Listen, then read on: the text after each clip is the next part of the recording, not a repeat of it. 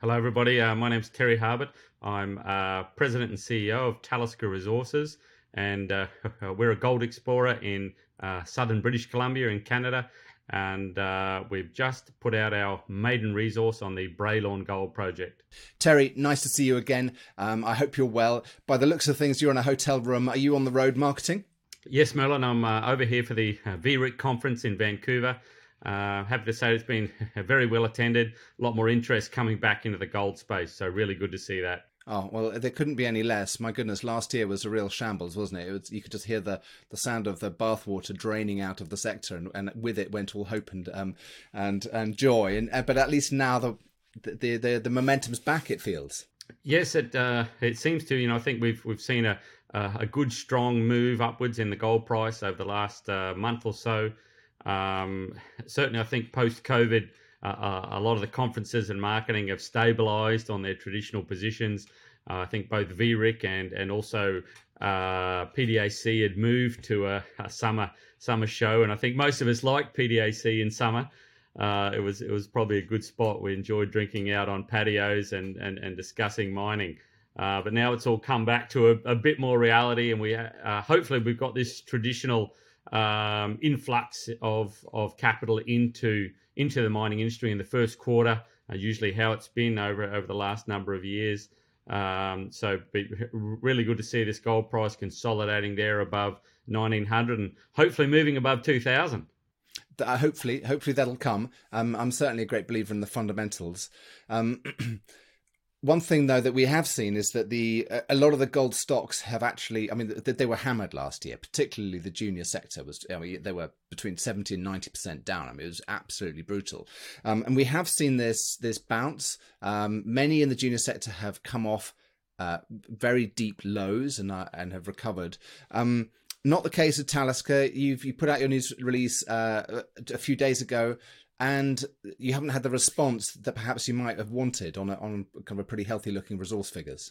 Yes, look, it's everyone went through the same sort of pain last year. I guess we were late with our resource from when we'd planned for it to come out, so we probably had some investor fatigue. We had some institutional selling prior to our resource came out that really capitalized on the resource coming out for their exit. I guess what we're very confident in is the quality of the resource that now builds the base of our company. There's nearly 1.7 million ounces at a good grade. We're well above 6 grams for the inferred, nearly 9 grams for the indicated. So it's a very strong resource and a very good base for the company to be able to build on. And you drilled a huge amount of, in my mind, it was a kind of a significant amount for a junior company to drill last year. It was north of 100, was it 150,000 meters or something you drilled during the course of last year? Is that about right? Yes, just shy of 150,000 meters. And we've drilled that sort of over the last 2 years. So it was quite a challenging market to raise capital and drill that many meters for. But we're certainly glad that we got it done. Was challenges that we'd faced with lab turnarounds as well. There's so many delays that really come into punching a resource out. So we're very happy and very relieved to get our resource out the other end with the results that we got. And were the two, you said 150,000, 2 years consecutive, or was that 150,000 over 2 years? No, over 2 years, so 150,000 meters in total was what we drilled. We had up to 9 rigs the first half of last year. Amazing. When did the rigs stop? Have you got more drilling to come that wasn't incorporated in the resource? And was that? So that's the first question. Have you got more results to come that haven't been incorporated in the resource? So our plan was to drill a little bit more. We had a range out to market of 1.5 to 2 million ounces, which was our in situ target range. We would like to do about another 15 or 18,000 meters of drilling and really hit the top end of that range. So we wanted to get 2 million ounces or slightly beyond 2 million ounces was our target. Unfortunately, with market conditions, the available capital just wasn't there. So in the end, we drilled the maximum that we could with the available capital and hit right in the middle of that range. We had a rig that was out keeping our geologists busy, and we'd raise some flow through for that drilling, but it was post the cutoff of the resource. So that will go into our conversion of potential or exploration targets coming up this year. We've got between about 400,000 to 700,000 worth of exploration targets that have drill holes in them, have sampling in them, but just weren't of the drill spacing to convert that into inferred. So that's something that we'll look to do this year.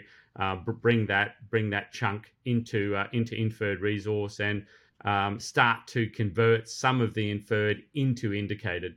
Okay, gotcha. And what's your cash position at the moment? How are you doing for, after your most recent flow through? What's the balance look like, the treasury? We've got around the $3.5 million mark in treasury at present. That should take you through kind of 6 months of this infill work. Is that about right? Yes. When we start drilling again at site, we haven't kicked off drilling yet. We're just waiting for the resource to finalise down. We're planning our drill plan. We're looking at particularly the conversion drilling, some of that, attacking that from underground. It's a lot less expensive drilling from underground. A lot less drilling that we need to do because we can get right in close to the veins. So we're looking at a much smaller program, but a much better conversion rate. And so that underground drilling, it can take place from the existing infrastructure from the old mine, which closed in the late 70s. Yes, well, it's actually from one of the areas where Avino Silver and Gold Mines had production from 2009 to 2016. So it's quite modern infrastructure. It's a drive-in, a decline from surface. So it's where they were producing there. So it's where we have the majority of the indicated resource that we put out last week. So we're looking at extending that indicated, converting both inferred and potential. That's basically a long strike and down dip from there. So very, very well constrained. Now, whenever I see a kind of steeply dipping vein deposit now with pure gold fresh in my mind, I want to. I get the fear. Oh my goodness, what could happen? Could this be another pure gold? Because when you look at what happened at Pure Gold, it was a mismatch between the ground conditions and they had overbreak, so they had dilution, and their operating costs were too low in terms of their estimates for their cutoff grade, and their feasibility study estimates were above 220. I think they were $223 per ounce were the input for the cutoff grade. It was done at a gold price of $1,250, but the operating costs were quite high. And when I looked through your resource, I noticed that the cutoff grades were, for one area, 2.6 grams per ton underground, and the operating costs, depending on whether it's long hole open stoping or cut and fill, were below $200 a ton. I just wondered whether you'd had that pure gold comparison or conversation internally with the guys putting the resource together. Sure. Look, there are some very distinct differences between what we have for a resource at Braylawn and the situation that occurred at Pure Gold. We're a long way at this stage from a feasibility. The majority of our resource is inferred, so it's very early stages to be able to putting economic constraints and also mining constraints on the project. One key difference between how we have things and Pure Gold, a lot of Pure Gold's resource stopes were isolated. So there was a lot of development to be done to be able to find where these pockets of ore were. So it was a lot of what we call remnant stoping. So areas that have been mined previously that had material left behind. So a lot of development was required to make it into those areas to be able to access them. Whereas in ours, I think about 10% of our resource is what we call remnant stoping.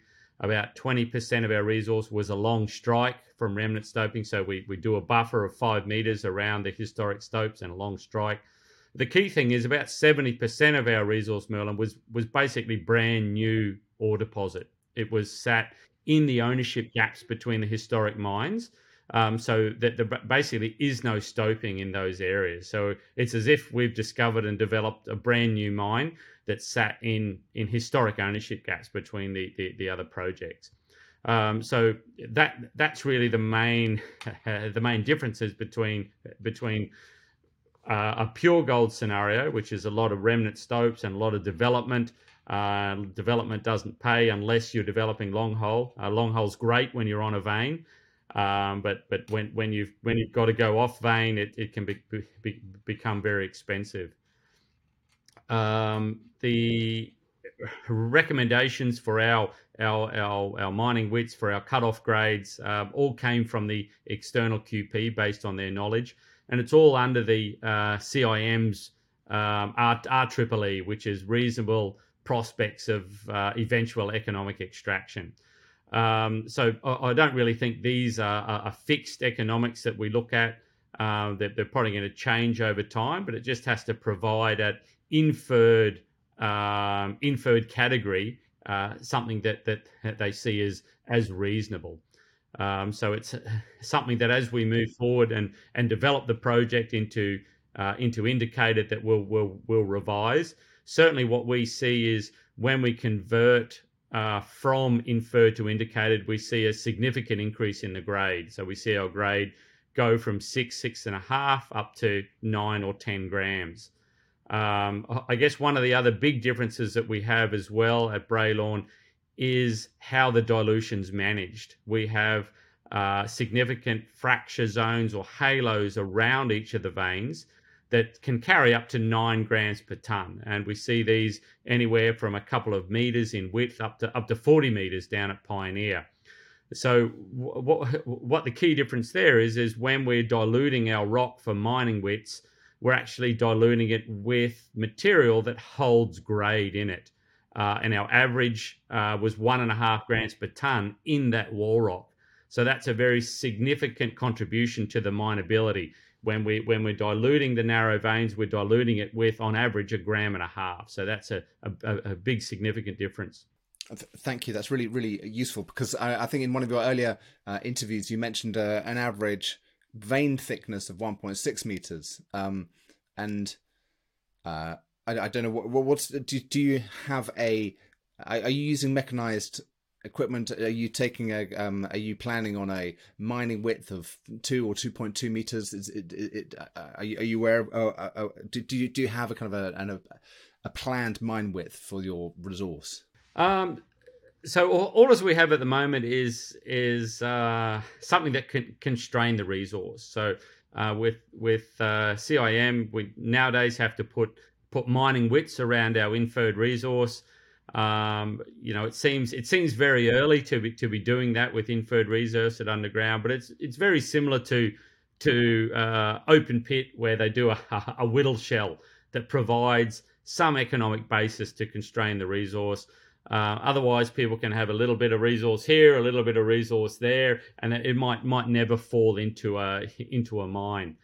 So it's an optimization you do. The process is stope optimization, isn't it? Yeah. So we did stope optimization. You aren't required by CIM to do stope optimization. You've just got to prepare some mining shapes. My view was, we've got a very good project. We'd like to show mineability, and we'd rather take a haircut on grade and on ounces and tons at the beginning.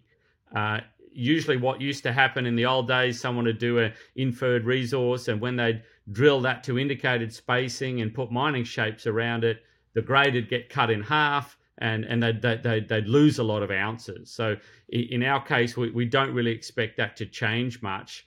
We actually expect the grade to increase. And any of your viewers who've seen the press release, you see that it goes up with increased drill spacing. And it's much better to have that understanding of the deposit at an early stage. So it's probably a bit too detailed, the work doing stope optimization. But when you've got a large number of veins and quite a large resource, I think it's a better way to go. It's an automated process with the Deswik software, so it speeds up our ability to put these mining shapes. Because to actually do it by hand, I think it'd be a very long and arduous process. And room for human error, getting everything done.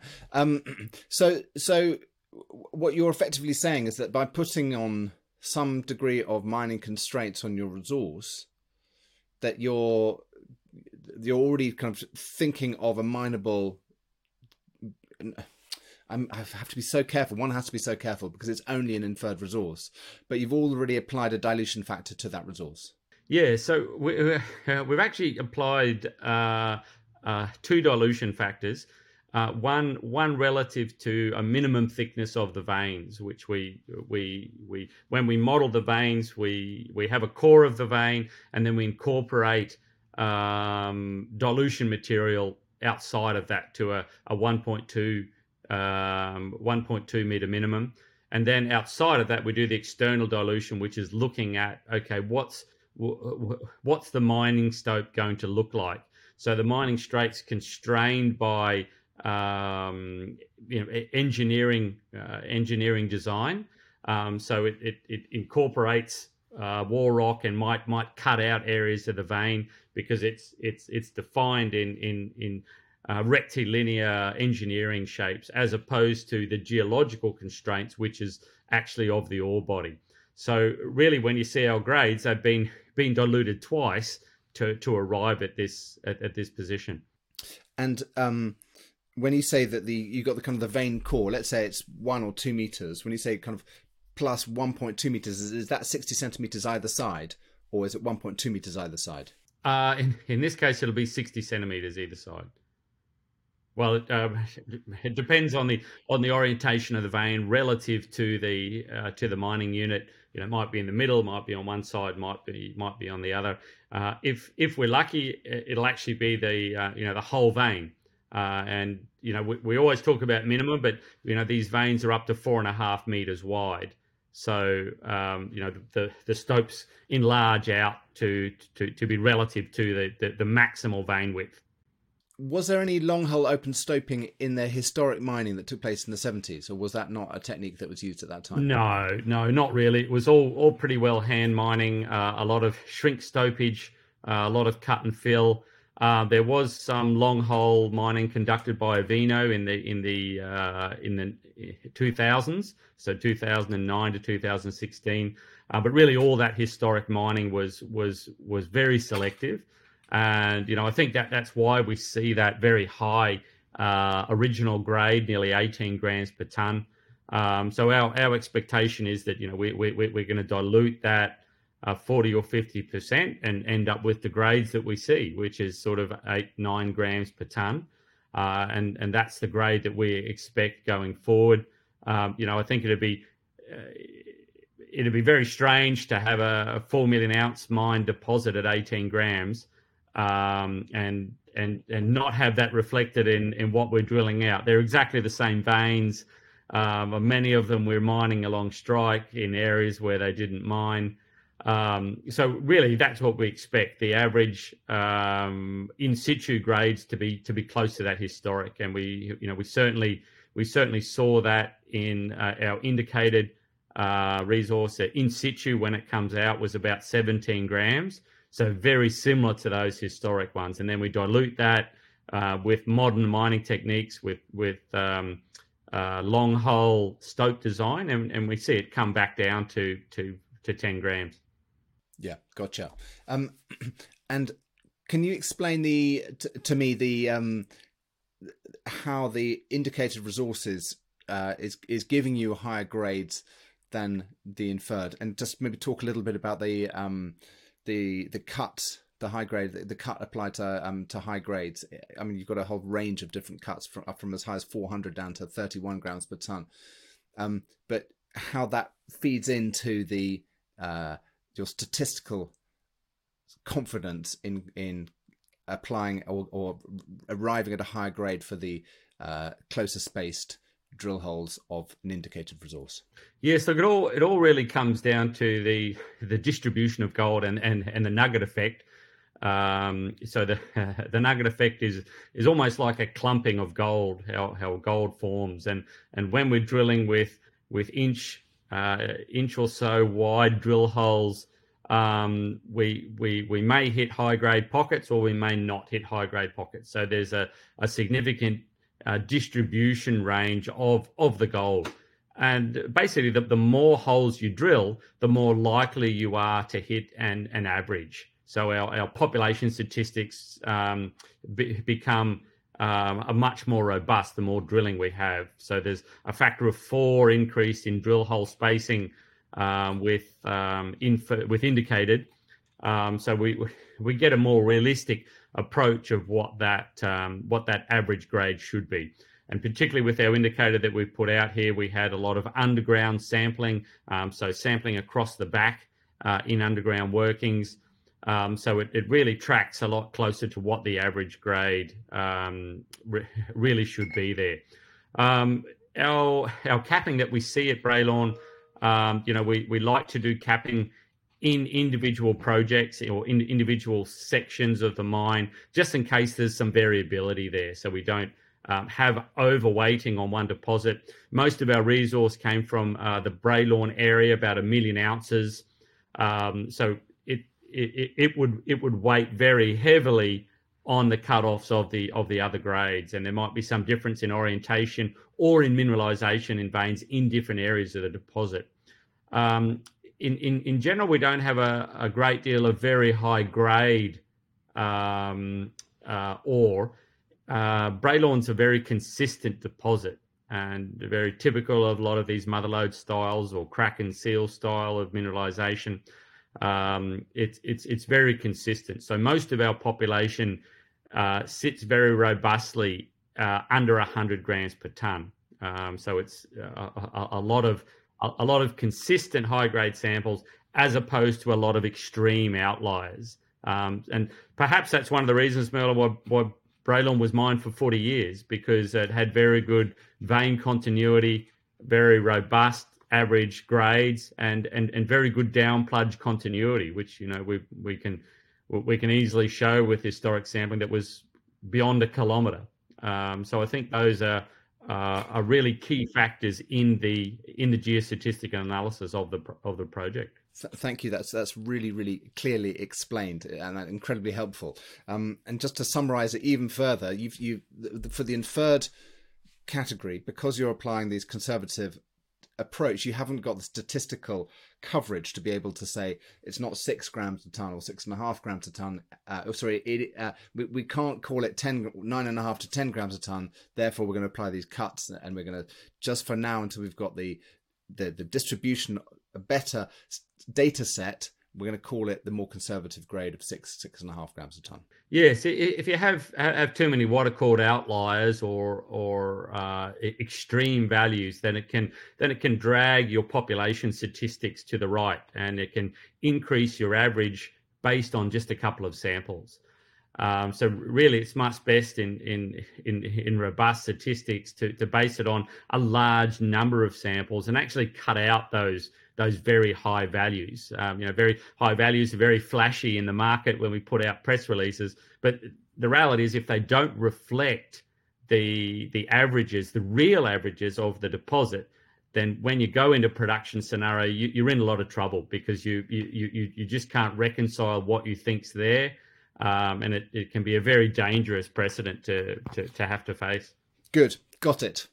Now, just as a reminder, so really this becomes a statistical exercise. Once you've understood the geometries, once you've understood the geology, and you've really got a handle on it, which with the pedigree of your exploration team and the amount of work you've done, presumably you're pretty tight on that, although of course there are always surprises that geology can throw up. So now it's a kind of a numbers game, is it? So really, luckily for us, it's been a numbers game right from the beginning. We target a lot of our original veins on historic drift assays. And we're fortunate to have a lot of historic information at Braylorn. So all of the level plans with mapping, structural mapping, lithological mapping, 45,000 drift assays in a database. So really our drilling was very well constrained before we'd even drilled a hole. So as opposed to drilling and hoping we hit vein targets, we knew where most of these targets originally were. So that's why we were able to put out a resource range. And you'll see many companies that don't know what they have either don't put out a range. There's very famous cases of that. One that's recently bought out without any sort of range as to what they thought was there. But we were able to be very confident in the range that we thought, because we actually were able to model exploration targets or vein targets using this historic work and then target the drilling and drill them out. So much of our growth now, we know exactly how much we need to drill, where we need to drill, the orientation of the veins and the expected grade. So it's been great for us because it's been a very low risk project, and certainly that risk is still low as we go forward. And it's because of a lot of that historic information that a lot's known about these types of deposits, a lot's known about the continuity at Braylorn. It's sort of the opposite to a Rubicon. These veins are continuous for up to 2.5 kilometres along strike. And again, that's one of the reasons why Braylorn was mined for so long, because it was an easy mine to produce. Once you were on the vein, you just kept going. Thank you. That gives me such a better understanding of the deposit and your approach to it. So that kind of takes us up to here. So what's next? I mean, you've mentioned your treasury, you've mentioned some of your drill plans, but what do you see as your aim for 2023? So we're in the planning phase now, looking at what drilling's the best to move forward with. We had in our press release a large number of what we call exploration targets or potential areas. Now, these don't restrict what we think's there. We still think that there's well beyond 5 million ounces here following this along. These exploration targets are what we actually put drill holes into. They unfortunately just didn't have the spacing for us to categorize them in inferred or indicated. But they certainly were well constrained. We with CIM rules, you need to put out a range. So we put out, I think, 400 to 700,000 ounces. So firstly, what we'll look to do is convert some of this into inferred. And it's simply a small amount of drilling, because I've already got drill holes in them, already got robust results, and we've already modeled the wireframes for them.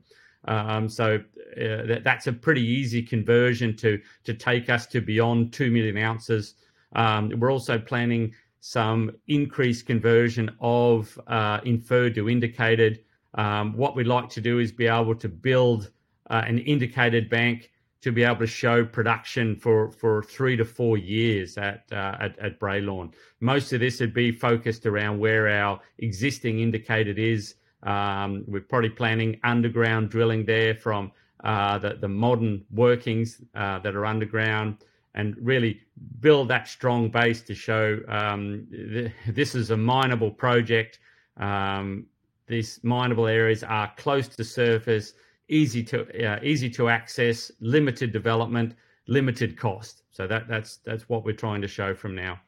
Thank you. And when you say 3 to 4 production years near existing kind of indicated resources, what do you have in mind as a kind of a production range? Is this kind of an 80,000 ounce per annum mine, or 50,000 or 100,000 ounce per annum mine? Just kind of, I know you haven't done the optimization work, but just as a thumb suck, what does it feel like? So it all depends on working phases. So probably a little bit early for us to judge that now. We are doing some preliminary mine planning to see, okay, what is the sort of production levels that we can get.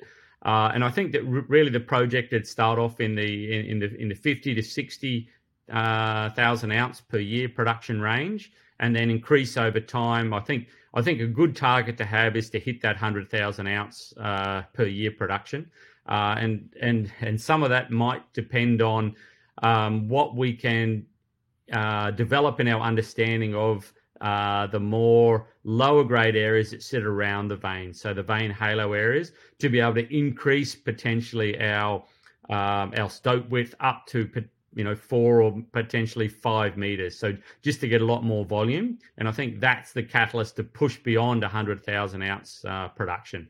But I think certainly in the early couple of years, you look to stage in and probably transition low scale 350, 400 tons a day, move to 500, move to 750, and then target to get to 1,000 tons a day, so you can hit that 100,000 ounce limit. Terry, thank you so much. Good luck with the conference in Vancouver. I hope it doesn't rain too much. Thanks very much. It's actually lovely weather here today. Oh, good. And good luck with the drilling during the course of 2023.